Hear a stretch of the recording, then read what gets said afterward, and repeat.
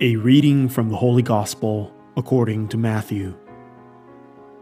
At that time, Jesus withdrew to the region of Tyre and Sidon, and behold, a Canaanite woman of that district came and called out, "Have pity on me, Lord, Son of David. My daughter is tormented by a demon." But he did not say a word in answer to her. His disciples came and asked him, "Send her away, for she keeps calling out after us." He said in reply, "I was sent only to the lost sheep of the house of Israel." But the woman came and did him homage, saying, "Lord, help me."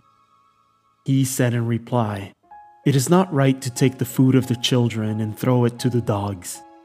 She said, "Please, Lord, for even the dogs eat the scraps that fall from the table of their masters."